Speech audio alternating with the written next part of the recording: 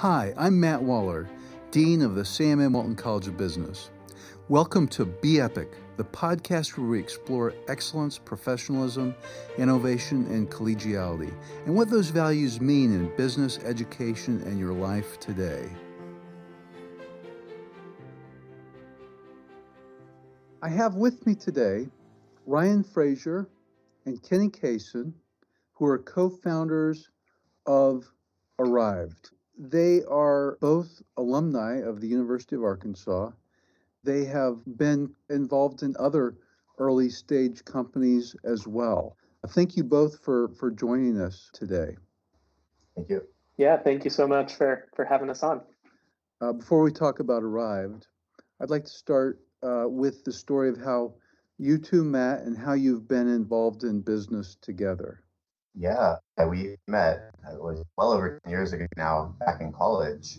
And at the time we met just because we both studied Japanese. So we just kind of had, that in common. And admittedly at the time, I didn't actually know Ryan was involved in business. I don't think Ryan knew I was interested in doing tech business. As a programmer, he was studying business. And we actually didn't connect on this until after I had moved to Washington, D.C. I was working my full-time job at Lockheed Martin. Ryan was working his job, and I was actually needing a logo built for my website. So I posted it on Facebook, and Ryan volunteered and made this really awesome logo with a Rubik's Cube and my company name around it. And I loved it. And we kind of kept talking about business ideas. And I liked where he was coming from, and he seemed to like some of my ideas. So we just kind of basically agreed that, hey, let's start something. So we just kind of unanimously decided to quit our jobs and move back to Arkansas and, start a business idea. Kenny, you were in computer science and Ryan was in business, so it would be unlikely that you would cross paths. Yeah, we crossed paths through taking Japanese class together. And so we met through that and kind of found a mutual interest there over time. Definitely. I didn't know about all the startup and entrepreneur programs and stuff that were available.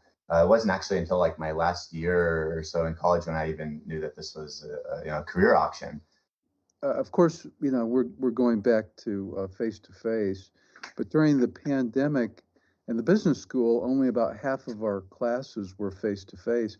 And it really does reduce the chances of people like you two meeting. And our audience hasn't heard yet, but you two have generated some really good technology together in businesses, created jobs, created wealth, and it started with a collision that was unexpected. So Ryan, would you tell me a little bit about your first venture together? So the first company Kenny and I started together was DataRank, and that was back in 2011. And I think originally the insight was really around just the value in social media data. The fact that all of these people all over the world are talking about any topic you could imagine and sharing their thoughts and feelings on those topics. And at the time, we were really interested in using that data to understand, well, what products are people buying and why are they buying them and at what rates are they buying them? And we used that data to basically forecast earnings reports for public companies. People were talking about things they're buying in real time, and public companies are reporting earnings, a quarter in reverse. And so this was this kind of real-time feed on purchase behavior. And so that was kind of the insight that led us to, start this business and kind of led to us raising some initial angel funding in Arkansas, also through, network that we got introduced to through the university. And then over time, that product evolved. We kept working with customers. Kenny and the team kept developing the technology. And our customers ended up becoming more the CPG companies, like Procter & Gamble and Clorox and Coca-Cola, really leveraging it for consumer insights and kind of like an always-on focus group. Not surprisingly, being in Northwest Arkansas, we kind of saw that market and developed the technology in that way. You both have interest in foreign languages. And Kenny, if I remember correctly, you really like Japanese and Chinese. Yeah, correct. How many years have you been studying Chinese? Formally, 3-4 years in college, the same for Japanese, with an addition of a year in study abroad in Japan.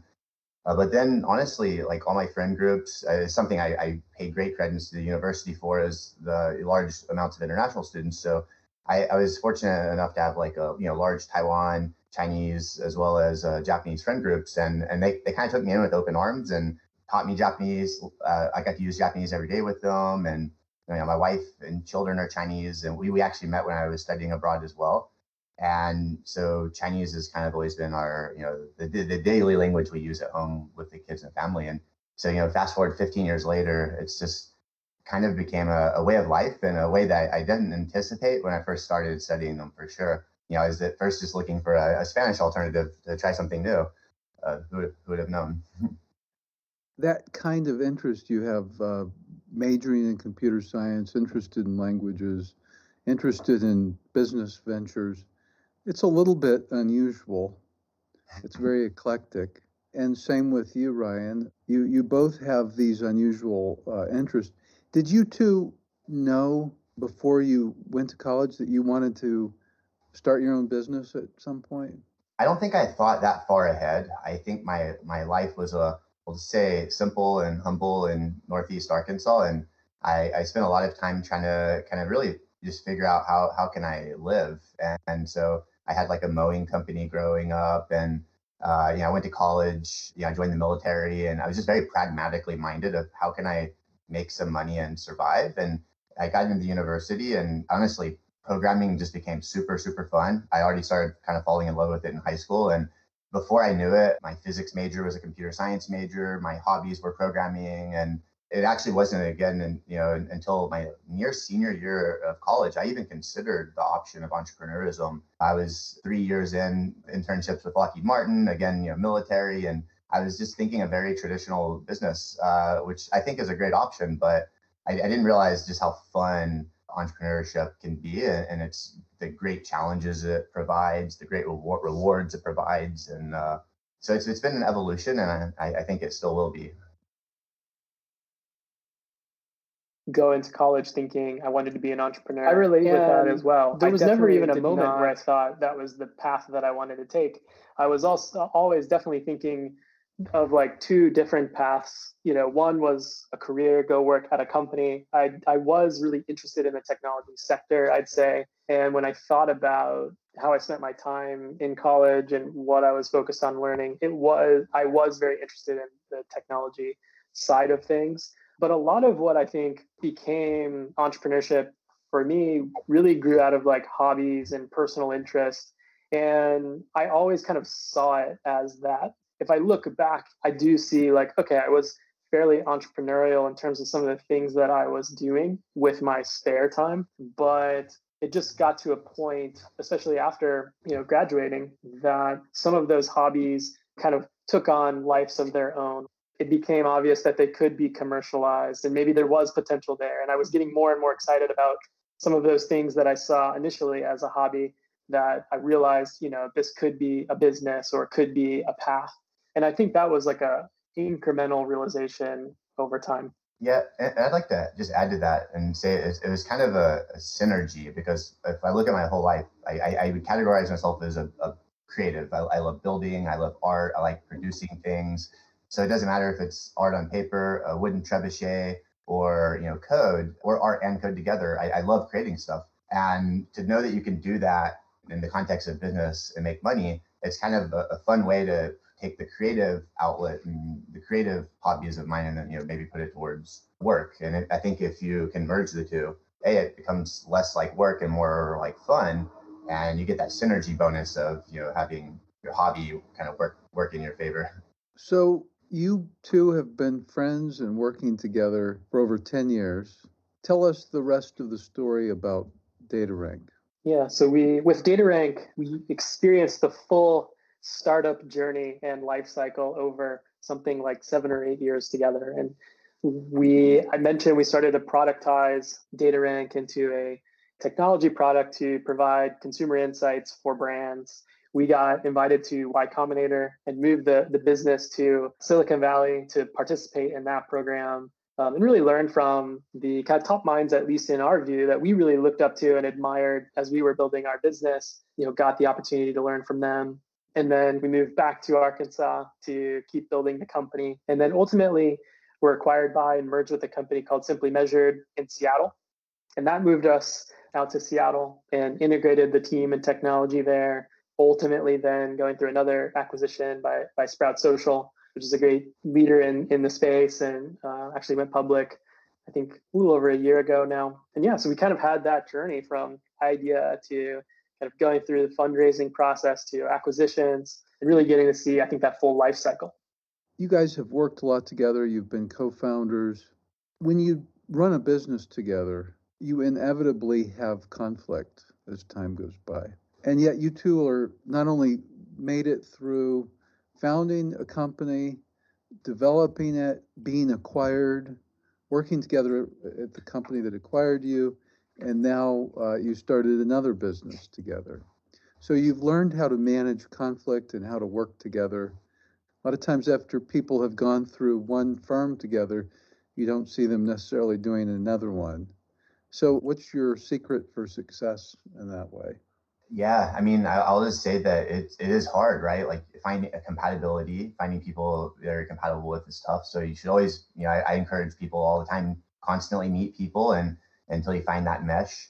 It's been pretty low effort for us to form this friendship because like I feel like we've had good trust and communication from day one. And Ryan's honestly one of the most open-minded, good listeners that I know. And when I think of conflict, I think, jokingly, it's probably more likely to be me. I'm a little more rough than Ryan. So, it's getting to work with Ryan and he handles conflict well and provides good insight and walks through scenarios. And honestly, it's been educational for me. And again, it's been easy because Ryan's been, awesome. Having that trust. At the end of the day, if we have a disagreement, Ryan is going to do his best to explain it to me and not just tell me. At the end of the day, if I still don't understand or agree, I'm just going to defer to Ryan because I trust him. And we got to make a decision and we're going to go forward. So I just feel that the trust is there and, the history is there. So it makes it a lot easier for sure. The long story short is it's been a pleasure. Yeah, I agree. That communication has been a really important part of it. Anytime there is conflict or even before it gets to conflict, just kind of sharing what's going on and being willing to talk about it and having empathy on both sides.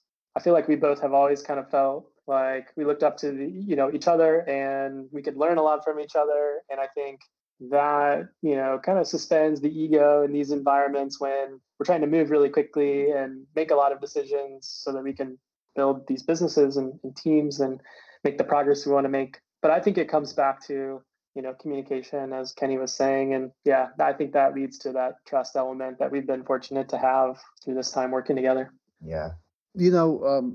Boy, communication, open communication, and as you mentioned, listening, it's so important.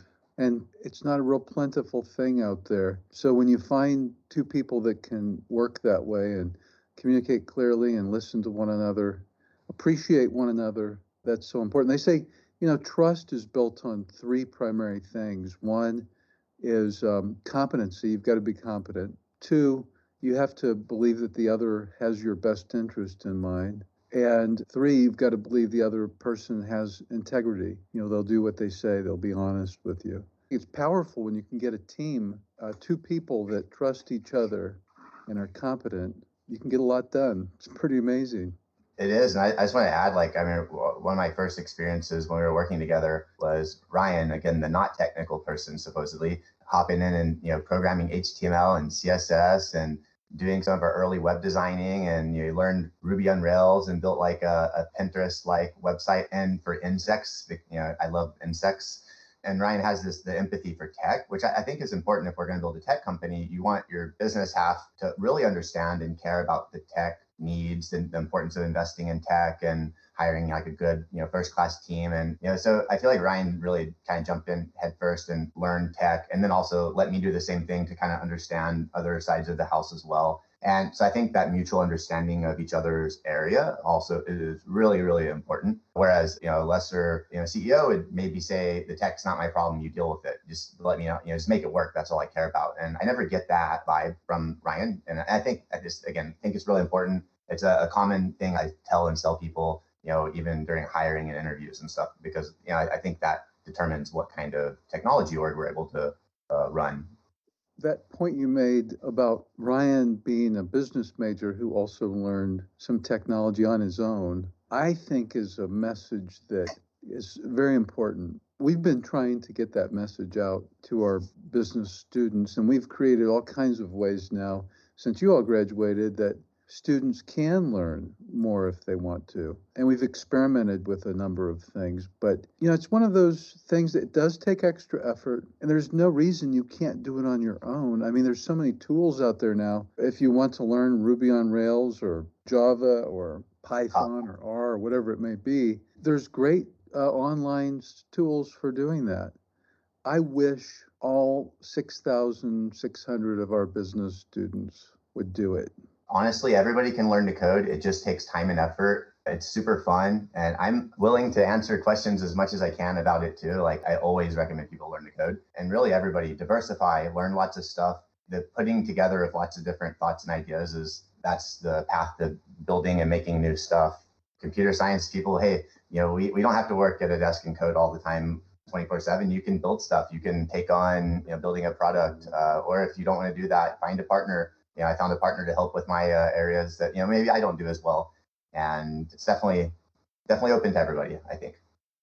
If a business student is listening to this and they think, well, okay, I'd like to do that, what would you recommend they start with? For me, the approach was, through personal interest and almost as I mentioned before, a lot of these endeavors were more kind of hobbies in a sense, and I always found that using that to drive learning something new where you can bite off a project that allows you to get something to completion really helped me. Early on, that might mean using like a platform that gave you a little bit of code, but it did some hand-holding for you, like Shopify if you're building an e-commerce store, that you're in there doing some configuration, or Webflow if you're building like a website, and then gradually kind of abstracting some of that away. But trying to find like some bite-sized projects where you can actually see the like fruits of your results. And especially if you're like a business major where you're wanting to test an idea or a business idea, being able to like get an MVP built that you could then take to customers, getting someone to like use the product, if you can get that, I think fuels the desire and interest to kind of go deeper and deeper down the rabbit hole. It doesn't necessarily give you the great like foundational understanding like it would if you were to really start with like Python or Java or JavaScript, which I think if you're really learning to code, I think that's very important to kind of understand how the mechanics work. But if you compare that to some type of project that you can get in front of customers or people and get that validation or like close that feedback loop, it was always highly motivating for me to keep digging deeper. Anybody at any point in their learning, I recommend taking on a project. It can be really small, like installing a WordPress page or building a game or building a web app, but have a goal of something you want to accomplish so that you're able to Google how to do it. If you want to build a website, you can Google how to build a website. So having that project in mind, you can work backwards on how to build it. If you look at it as just like, I'm going to go learn programming, it's a mountain taller than Everest and it goes up in every direction and you might be lost. So pragmatism wins for getting started in learning, I think. So Kenny and Ryan, you at one point you moved to Seattle from Arkansas, and you have moved around a little bit, but your moving enlightened you to an opportunity. Would you mind talking about that? Yeah, and I think that really is part of the story for how we got here on starting our new company with Arrived. And we have a co-founder in this business, Alejandro, who also moved around a lot and was originally from Mexico, wasn't a University of Arkansas alumni, although I'm sure he would love the university and we hope to get him there. But as we were kind of building the business and growing that business of DataRank, moved around a lot to be close to investors and then customers and then through an acquisition, and really started to kind of question like, what does ownership of homes look like for us? And from talking to Kenny and hearing his thoughts on owning rental homes and wanting to kind of invest in that as an asset, but us being kind of frustrated of like, we weren't really in the same place long enough for it to make sense to buy homes or invest in homes and also be able to be confident that we were going to be there and be able to manage those properties. And at the same time, I think we were starting to ask the questions of like, why is ownership of homes, why does it exist the way it exists today, where you save up a bunch of money and then you put all of that money into a single home And it's kind of at odds in how we think about, investing in a diversified manner and like modern portfolio theory and managing risk. And why couldn't, you own like 1% of 100 homes or even more than that, but still have that connection to single family home ownership? And so that really led to Arrived and where we're at today, which is building this platform where essentially anyone can invest in rental homes, starting with $100, up to $100,000 or even beyond that. And essentially, we buy homes, break them into shares, and allow people to invest and own those shares in the same way that you might invest in and own shares of a stock. So, what are some of the challenges, and how did you really study the customer and understand how to make Arrived optimized for the customer? The one thing we learned with starting a company together for the second time is you can't really skip steps. We knew that there were elements that still needed refinement in terms of the business model and how it would work and exactly what, ultimately customers wanted. And it's an investment service today. We're allowing our customers to invest in rental properties. So they are investors essentially. But we really spent a lot of time getting that right. That meant, talking to hundreds of people and building like really MVPs of the product that we envisioned and getting their feedback and buy-in into that before we got to the kind of current iteration of the product that we really believed met the needs. And that put us on kind of a regulatory timeline because we're dealing with securities. And I'd say with this business, that was a big early challenge that's unusual for a startup, that you would spend, a year working with the government and these government entities, in our case, the U.S. Securities and Exchange Commission, to, allow us to bring this product to market. And so that was a part of our story that's maybe somewhat unusual, but now that we're kind of on the other side of that, it was, a great part of that process. Yeah, so to kind of echo on Ryan's statement, the securities requirements for the company were just large. And that was a hard decision. We weren't sure that A, we needed to go down that route, and B, was that the actual right route? Is there another path to our product? And I remember, I think, getting our head wrapped around the security requirements for our company was just a huge process that can't be overstated. Outside of the business challenges, just, I have 2 kids now. I didn't have 2 kids when I started DataRank. So figuring out how to start a startup with 2 kids and during COVID, nonetheless, it was just a lot of challenges. And it meant that we had to do a lot more upfront planning in terms of like me figuring out my finances, budgeting and things like that. And getting back into the mindset of a startup and where I'm essentially going to have to solo build the back end, the front end, and everything. And like Ryan said, without taking shortcuts, we can't take too large of shortcuts. So this product, we're building an investment platform, lots of partners, and it was just enough complexity that I had to look at the project ahead of us and be like, whoa, that's a lot of work. And, we're about to sign up for this work, but also, what a blast. Okay, Kenny and Ryan, I have a question for you. If you could build a big sign and put it in front of the Walton College so that when students walk in and out of the buildings, that they would see it, your message, what would you put on that sign? Kenny?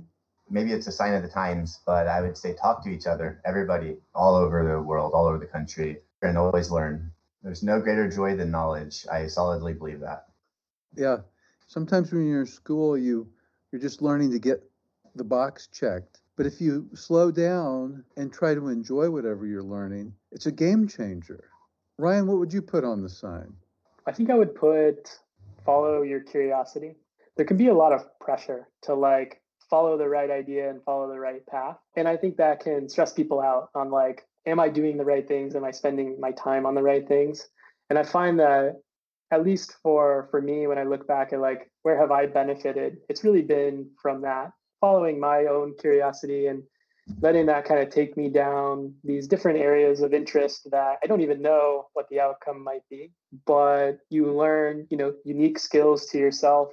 You find unique ideas that are aligned to your personal interests. And I think, can relieve some of the pressure of, are you spending your time on the right things? And I totally relate with the always be learning, and it's connected to that as well. That's great. Well, thank you both for taking time to visit with me today. I really appreciate it. And best of luck on Arrive. It's very interesting, innovative idea. Thank you so much. Thanks again for having us. It's been a lot of fun chatting with you and getting to relive some of the early days of getting to build a relationship with Kenny. So Yeah, likewise, it's been a pleasure. Thanks for listening to today's episode of the Be Epic podcast from the Walton College. You can find us on Google, SoundCloud, iTunes, or look for us wherever you find your podcasts. Be sure to subscribe and rate us. You can find current and past episodes by searching Be Epic Podcast, one word, that's BEEPIC podcast, and now Be Epic.